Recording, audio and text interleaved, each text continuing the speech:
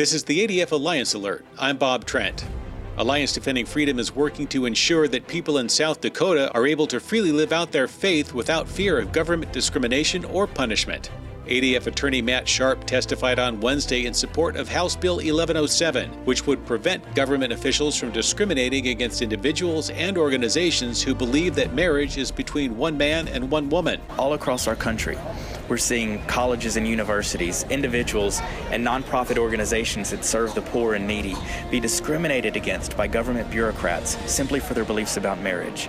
Sharp also spoke on South Dakota HB 1112, which would revoke a statewide policy that allows biological males who identify as females to play on girls' sports teams, a policy that poses safety and privacy risk for students. Legislators in Europe are set to vote on a resolution designating ISIS mass murders in the Middle East genocide. ADF International is urging members of the European Parliament to address the plight of Christians and other religious minorities in Syria and Iraq.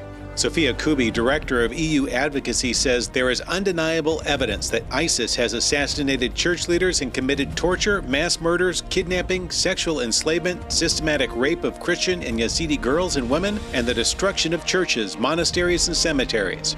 The number of Christians has dropped from 1.25 million to just 500,000 in Syria, and from 1.4 million to under 275,000 in Iraq in just a few years. A small Michigan church won't be left out in the cold this winter. An ADF allied attorney won a preliminary injunction allowing his Healing Hands Church to meet in community rooms in public housing developments. Even though the Lansing Housing Commission allowed other groups, including other churches, to use community rooms, it told the church that it couldn't meet in any of the rooms because the meetings are of a religious nature. The church will continue its lawsuit asking to have the policy declared unconstitutional. To find out more about these stories, go to adflegal.org. For the ADF Alliance Alert, I'm Bob Trent.